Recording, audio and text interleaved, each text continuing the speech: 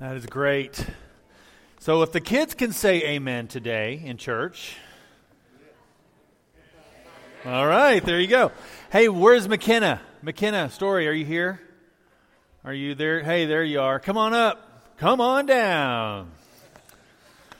All right. Hey, this is McKenna, and she was baptized about 3 weeks ago. Is that right? 3 weeks ago. I don't know if you got a chance to see that happen, but it's just awesome. Hey, how are you? Okay, so my custom is I'd like to give those people who've just been baptized a Bible to kind of let you know that we are with you, and it's a cool one too. It's pink and everything. But we hope you don't stop at the outside. It's pretty on the outside, but the good stuff is on the inside. See, it's got your name and everything right there. But I want you to know something, okay? You are not alone. Good? And I also want you to know something else. That baptism is just the beginning, all right? Because you've got a whole life ahead of you. And I want you to know God has called on you. And I told you this when this happened. God's going to do some good things with you. Amazing things. I think world-changing things. And I want you to know that whenever you start going there, when you start heading in that direction, if you need me, you let me know. Because you got a whole family of people who are praying for you. Cool? Okay, I want to pray for you.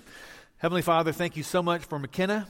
Thanks for her decision to follow you and to give her life to you. Thank you for her sweet mama. Thank you for her aunt. Thank you for her entire family. The ones who've been praying for this moment, the ones who've been just kind of waiting for you to kind of lead that whole family in this direction. And I pray that you would just pour your spirit onto McKenna right now so that she can do amazing things in the name of Jesus. Lord, you've called her out just as you're calling us out too. We love you in Jesus' name. Amen. Thank you. Hey, take this with you. Do what? She's mine now? Okay. I touched her last. Okay, good. All right, well, we'll go to lunch later. That's fine. I tell you, this is a good day. This is a good day. We just got back from spending a couple of days in the Lake Buchanan area. What is that area called anyway? It's not Llano. It's Burnett over there. That's a very big lake out there. And I tell you, this has been an elders retreat. It was an elders retreat. And we have been kind of working our way to try to go. And everything was trying to keep us from going this week. You know, people are trying to keep us from going. Situations. Everybody thought it was going to be, flooding. And as it was just, 6 days ago. But we did it, and I tell you, it was good. In fact, I think they're watching right now. So if you're watching, hello, they should be the ones who are still there are streaming this from their little room there. I tell you, you've got some great leaders. I'm just going to tell you, these are some good men and women, the people who absolutely love this church family. And you know what I love even more is that they love being together. I will tell you, it is not all that common for leaders of a church to really like to be together. They'll lead together, but that's not necessarily that they like each other. These people love one another. Man, you're lucky. I don't know if you know that or not. But God has blessed you with many good things, and one of those is good leaders. And I believe that He has some great plans in store for this family. Some good things are in store. Let's pray as we begin our sermon today. Heavenly Father, thank you so much for all those who are here. Thank you for the ones who participated in helping us to center our minds in worship, for the communion moment, for the offering moment, the scripture and the prayer and the singing and the children participating. Thank you for that. Lord, this is a family here, and you've got some good things in store. I pray that you would help us to hear today. Lord, speak through me. I pray that you would just take me out of it and that your word would be loud and clear. Help us to not leave here today the same. Lord, help us to not leave here as if this is yet just another thing to do. I pray that we would leave here with a decision on our hearts, with a direction in our mind, that we would leave here with a word in our mouth for those who need to hear it as well. In Jesus' name, amen. Well, turn to Judges chapter 6, if you would. Today we are going to continue our look at unlikely heroes. Now, allow me to set the scene for you, if you don't mind, for our text reading today. We're going to really be in the text, and I'm sorry I don't have any nice pictures or any, funny pictures on screen. It's just the text, because I think the story is exciting enough on its own. It doesn't really need a lot of other things. This is an interesting story. So let me set it up. Israel had just settled into their promised land. It's now been home for generations of people. They've been there for a long time, maybe a couple of centuries. Joshua's death has left Israel to work on their own, to try to get along on their own as a new nation. Each tribe has gone into their territory. They've begun a life for themselves. And at this point, we begin to see a pattern emerge. Now, I don't know how many times you've read Judges, but you'll see there's a pattern. And it's a little sad. I'll be honest with you. It's a little sad. So here it is. This is the pattern. Israel, they experience God's blessing. And there's not very much conflict. Things are great. Everybody starts to kind of have fun, let their guard down. They kind of live it up a little bit. They become complacent, a little bit excessive, gluttonous a little bit.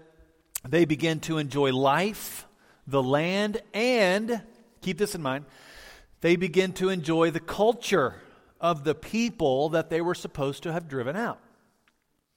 In fact, they start to really fit into the culture because of God's blessings. He's great, and He just gives because God is a giver. He's given His Son.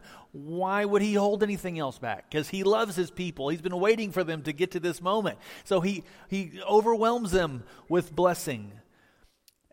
But they begin to not be continually thankful and gracious. They start to get a little complacent. And then they start to adopt some of the religious practices of the land where they're living.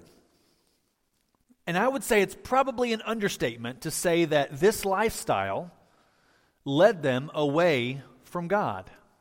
And the further away they got from God, the worse things became. The lifestyle started opening themselves up to evil things from the outside. Foreign nations and peoples would begin to dominate them and overwhelm them and oppress them. Sometimes they would even enslave them. And then the people would suddenly see the error of their ways, and then finally they would cry out to God. And God would answer them by sending them a Savior, someone who is a judge, someone who is going to be the new leader of their country. Now, this person would typically lead them to freedom, and then they would have peace again, and then the cycle and the pattern started all over.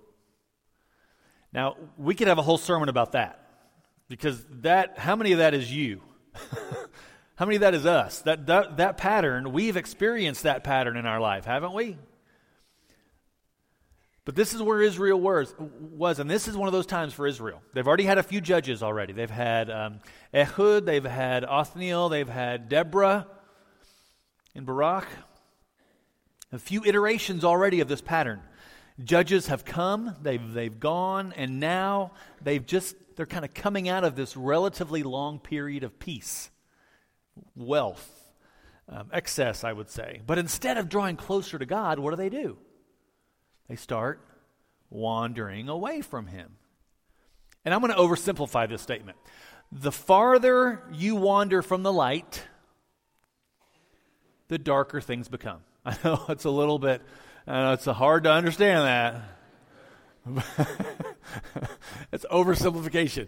The farther you get away from the light, the darker things become. And by the time Gideon shows up in Scripture, it is dark. Many ways. Probably more dark. In fact, if you go through Judges, this is not the point of my sermon, but if you go through Judges, you'll start seeing the people get worse and worse, and the judges become less and less moral and honorable.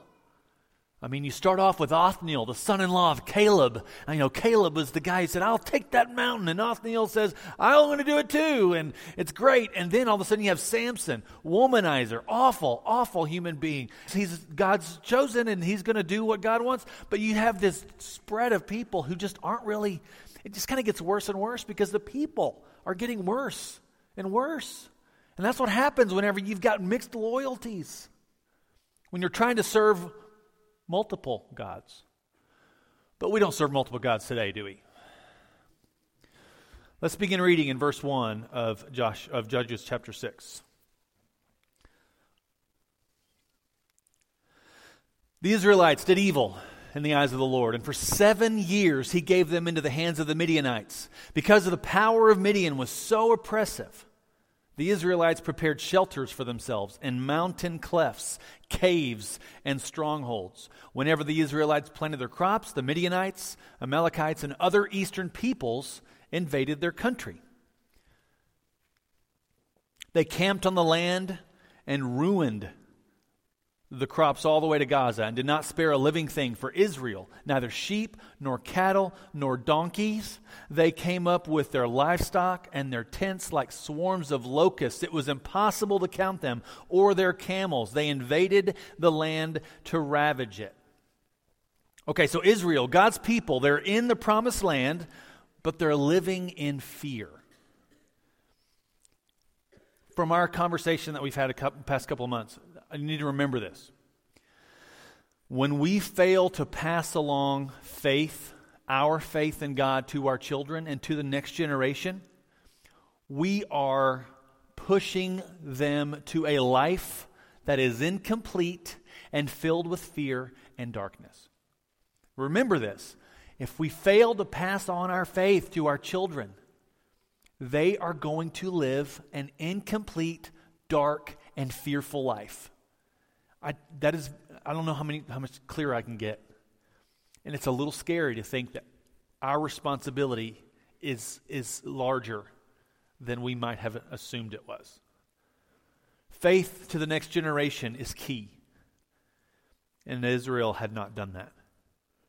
Because when it's dark, we tend to get lost. And sometimes we need help finding our way home. So what does God do? He kind of gives them over to people who will help them realize they are lost. Gives them over to the Midianites. Remember Midian? Or Midian is where Moses went whenever he found, after he killed the Egyptian. He ran away from Egypt and he finds his wife there in Midian. In fact, his father-in-law, Jethro, was a priest of Midian. But this is several hundred years later. Midian's located kind of in the south part of Jordan, northwestern side of Saudi Arabia. That's kind of where these are. And these are nomadic people. They like to just travel and kind of go in thousands and thousands of groups, and they would move across the lands in herds and groups. They'd just strip the land of whatever was there, whatever they needed to survive, and then they'd move on to the next land. They knew exactly where to go. They knew when to go when things were the best, and they would just take everything that they wanted. In fact, people, there's so many of them, hundreds of thousands of them, the sheer numbers would make these people in Israel melt in fear. Now, remember last week when we talked about Rahab? How many of you have said Rahab all week?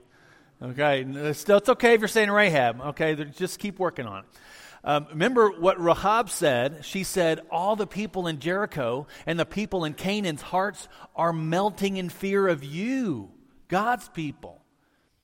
And here we have, just a couple hundred years later, a little over 200, and now Israel, they're melting in fear. What has happened? What has happened? Faith has been replaced by fear, gluttony, excess. Midian so impoverished the Israelites that they cried out to the Lord for help. When the Israelites cried out to the Lord because of Midian, he sent them a prophet who said, "This is what the Lord, the God of Israel, says. I brought you up out of Egypt, out of the land of slavery. I rescued you from the hand of the Egyptians, and I delivered you from the hand of all your oppressors. I drove them out before you and gave you their land. I said to you, I am the Lord your God. Do not worship the gods of the Amorites in whose land you live, but you have not listened to me." I don't know if he said it that way, but I hear it that way. You know, one would think that as soon as you experience one season of a horde of people stealing all of the things you've worked so hard for, that you would immediately reassess your life choices. It's like after the first arrest, you'd think, maybe I shouldn't get arrested anymore. After that first season where you're at death's door, you'd think, maybe something's not right. But no. What does the text say? It says they were living like this for 7 years. 7 years, which means it took them 7 years to cry out to the Lord for help. And the text says whenever the Israelites cried out to the Lord because of the Midianites, He sent them a prophet. When they cried out, He answered them. They'd been living so far from God that this prophet had to remind them, by the way, I'm the Lord your God. Do you remember me at all? It's only been 200 years. But they weren't. He's saying you don't need to be eking out your living in clefts and caves. You are meant for more than that. Once the children of Israel cried out, He answered. And the angel of the Lord came and sat down under the oak in Ophrah that belonged to Joash the Abiezrite, where his son Gideon was threshing wheat in a winepress to keep it from the Midianites. When the angel of the Lord appeared to Gideon, he said, "The Lord is with you, mighty warrior." What a greeting. Especially for a man who is threshing wheat in a secret wine press. I don't know if you know what wine presses look like. Some range from this big right here. Some are a little bit longer, maybe from here to the end of this. But you do not really thresh wheat in a wine press. It will take you forever. I mean, to get that much flour for your family, you need space. They called it the threshing floor back then. It was a very wide space. So Gideon is doing this in a wine press, being secret. This is what he's been reduced to. And this is where the angel of the Lord finds Gideon, working really hard for just a little bit of payback, kind of like a crawfish boil, if you know what I'm talking about. I work really hard for that little piece of something, and I don't have much to show for it. It's totally a rabbit trail. Sorry about that. But you know what I'm talking about. He's working really hard, and he's just getting a little bit of flour at any given moment here. Gideon was the epitome of Israel in this moment. This is what the story's saying, the epitome. And in fact, his father was so steeped in their culture of the land that he was kind of the caretaker of the village temple to Baal and Ashtoreth, the fertility gods. Gideon's father was the caretaker of the altars to the foreign gods. They were never meant to live like this. But God meets him where they are. He meets him right there where he is. And he says, "The Lord is with you, mighty warrior." Right from the very beginning, God is calling Gideon out, even if Gideon didn't feel qualified for this task. The angel of the Lord is calling him out. And remember, when God calls you to whatever He's calling you to, a task, anything, He's qualifying you for that task. When He calls you to it, He's qualifying you for it. And right here, He tells Gideon his future. He tells him His vision for him, His purpose. And he's no small talk here. He's getting right to the point. So how does Gideon respond? Interesting. This is what he says. "Pardon me, my Lord," Gideon replied, "but if the Lord is with us, why has all this happened to us? Where are all His wonders that our ancestor told us about when they said, 'Did not the Lord bring us up out of Egypt?' But now the Lord has abandoned us and given us into the hand of Midian." How many times do we do that? Pardon me. If God is with us, then why is all this bad stuff happening around us? Now, at this point, it would have been perfectly appropriate for the angel of the Lord to slap Gideon upside the head. Or to have some smart aleck reply. He could have said, "You know, Gideon, everything happens for a reason. And this reason is because you Israelites are dumb. And you have done really bad things. That's why this is happening." He didn't say that. He didn't have time for that. Angel of the Lord has a job to do. He's going to rescue his people, and he's using Gideon to do that. He's qualified Gideon to do it, even though Gideon doesn't feel like it. And he's getting right to it. God had something to be done. And the Lord said to him, "Go in the strength you have and save Israel out of Midian's hand. Am I not sending you?" In the strength that you have. God called Gideon to something he knew he was qualified to do, whether Gideon believed it or not about himself. And the strength you have. How did Gideon respond? Pardon me, my Lord, but how can I save Israel? My clan is the weakest in Manasseh, and I am the least in my family. If you remember, Manasseh is the half-tribe. It's a half-tribe. Joseph's inheritance was split between his two sons, and Manasseh, the oldest, got the lesser blessing. So Manasseh is probably one of the least clans in the entire nation of Israel, and Gideon was the youngest in his family, and his clan was the least clan in the clan of Manasseh. Can't really get any lower than that. Which brings me to think, circumstances sometimes seek to keep us from realizing our godly potential. Should circumstances really define our future? Where we are, what happens to us, whether or not people like us or pass over us for success or speak poorly of us? Whether we're rich or poor, should circumstances seek to dictate what our potential really is in God? No. Our surroundings have a very different vision for our future than God does. Who are we going to believe? Are we going to believe our circumstances? Are we going to believe our place? Or are we going to believe God's vision for us? Gideon was so steeped in his culture that and fear that all he had were excuses by this point. So the Lord told him very plainly, I love this, I will be with you. Gideon was being called out, and the strength of God, hear this, the strength of God always accompanies the calling of God. If God calls you, He's going to give you the strength to do it.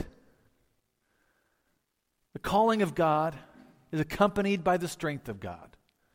But Gideon was still afraid, and he seemed to be more skeptical than he was believing and trusting. So what does he do?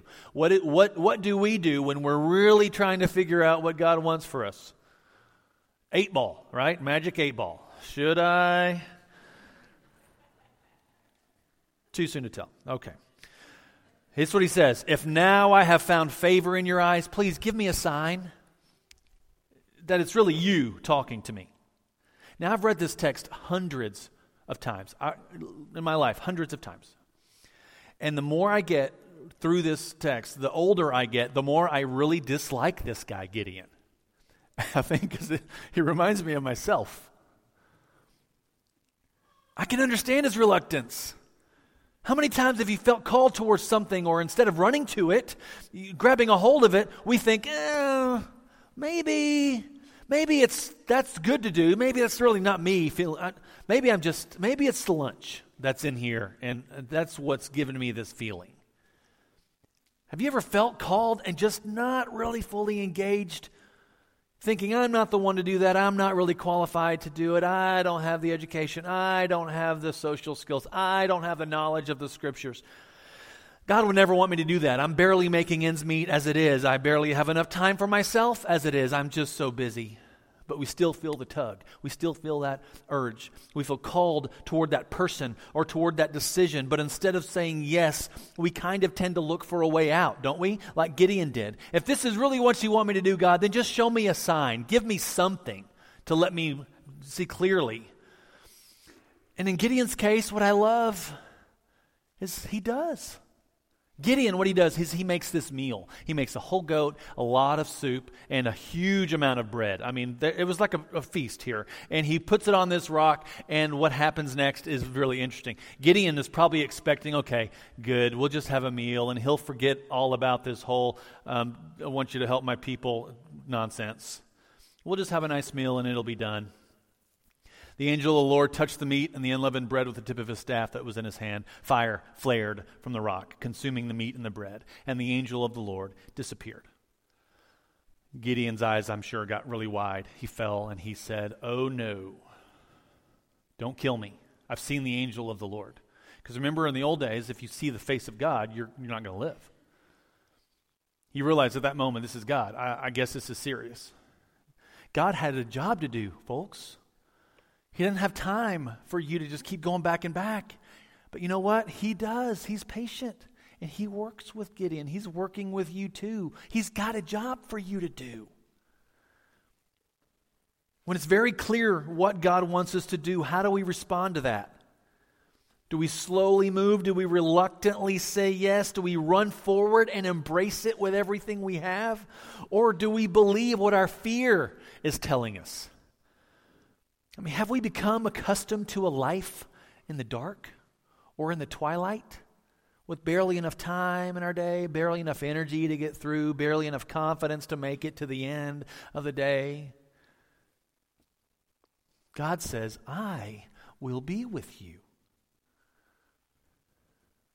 You know, when God calls you out, He's never calling us to go alone. Now, we may not be surrounded by people, but I will tell you that the calling of God always comes with the presence of God. Always. God's first command to Gideon wasn't to gather an army, it was to get rid of the gods that were around him. Get rid of them. So he tore down the Baals to Ashtoreth, to the temple to Baal altars. The Israelite men in the village wanted to kill him. But fear continued in Gideon for some reason, and Gideon asks for another sign, another one. So he lays out a fleece. Make the fleece wet and the ground dry. It happens. Oh, that could have been something different. Oh, make the fleece dry and the ground wet. And it happens. And Gideon says, okay, I'm ready. God does it. Talk about patience. And now you know the rest of the story. You know how Gideon gets his 300 men. They surround the camp of the Midianites. Blows the shofar, this big horn.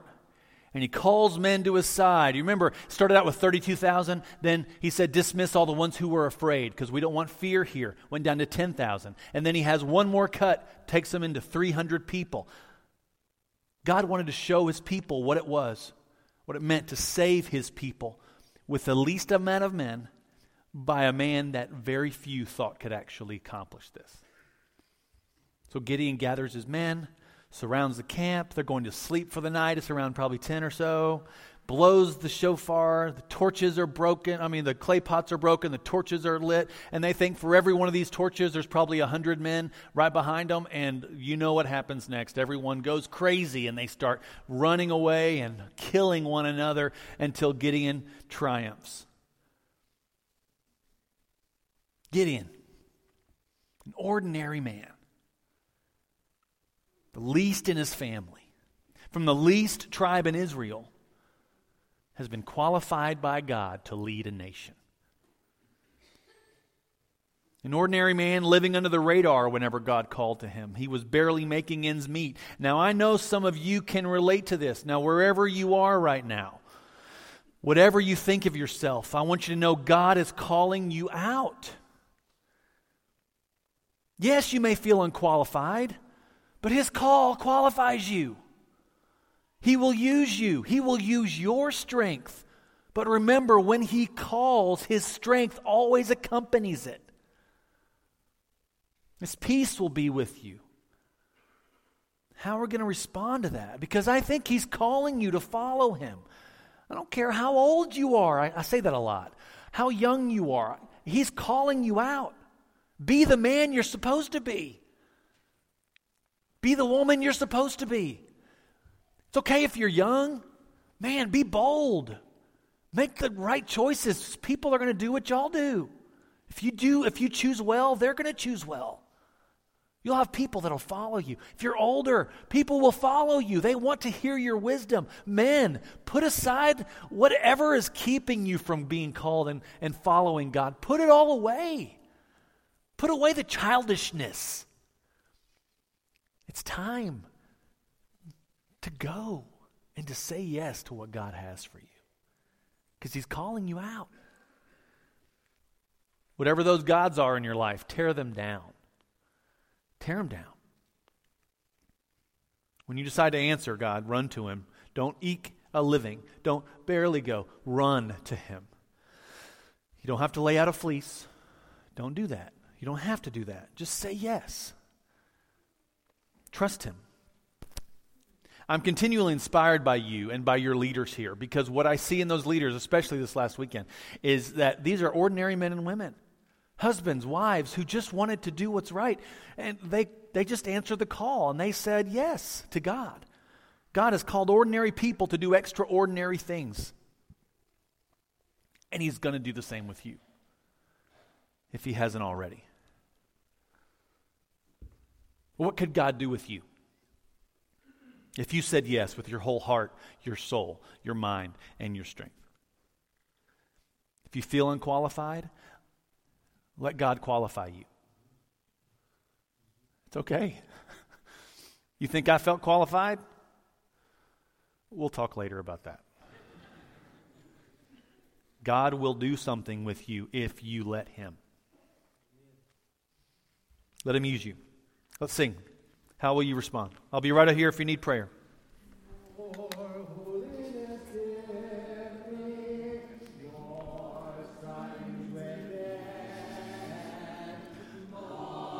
Patience inside.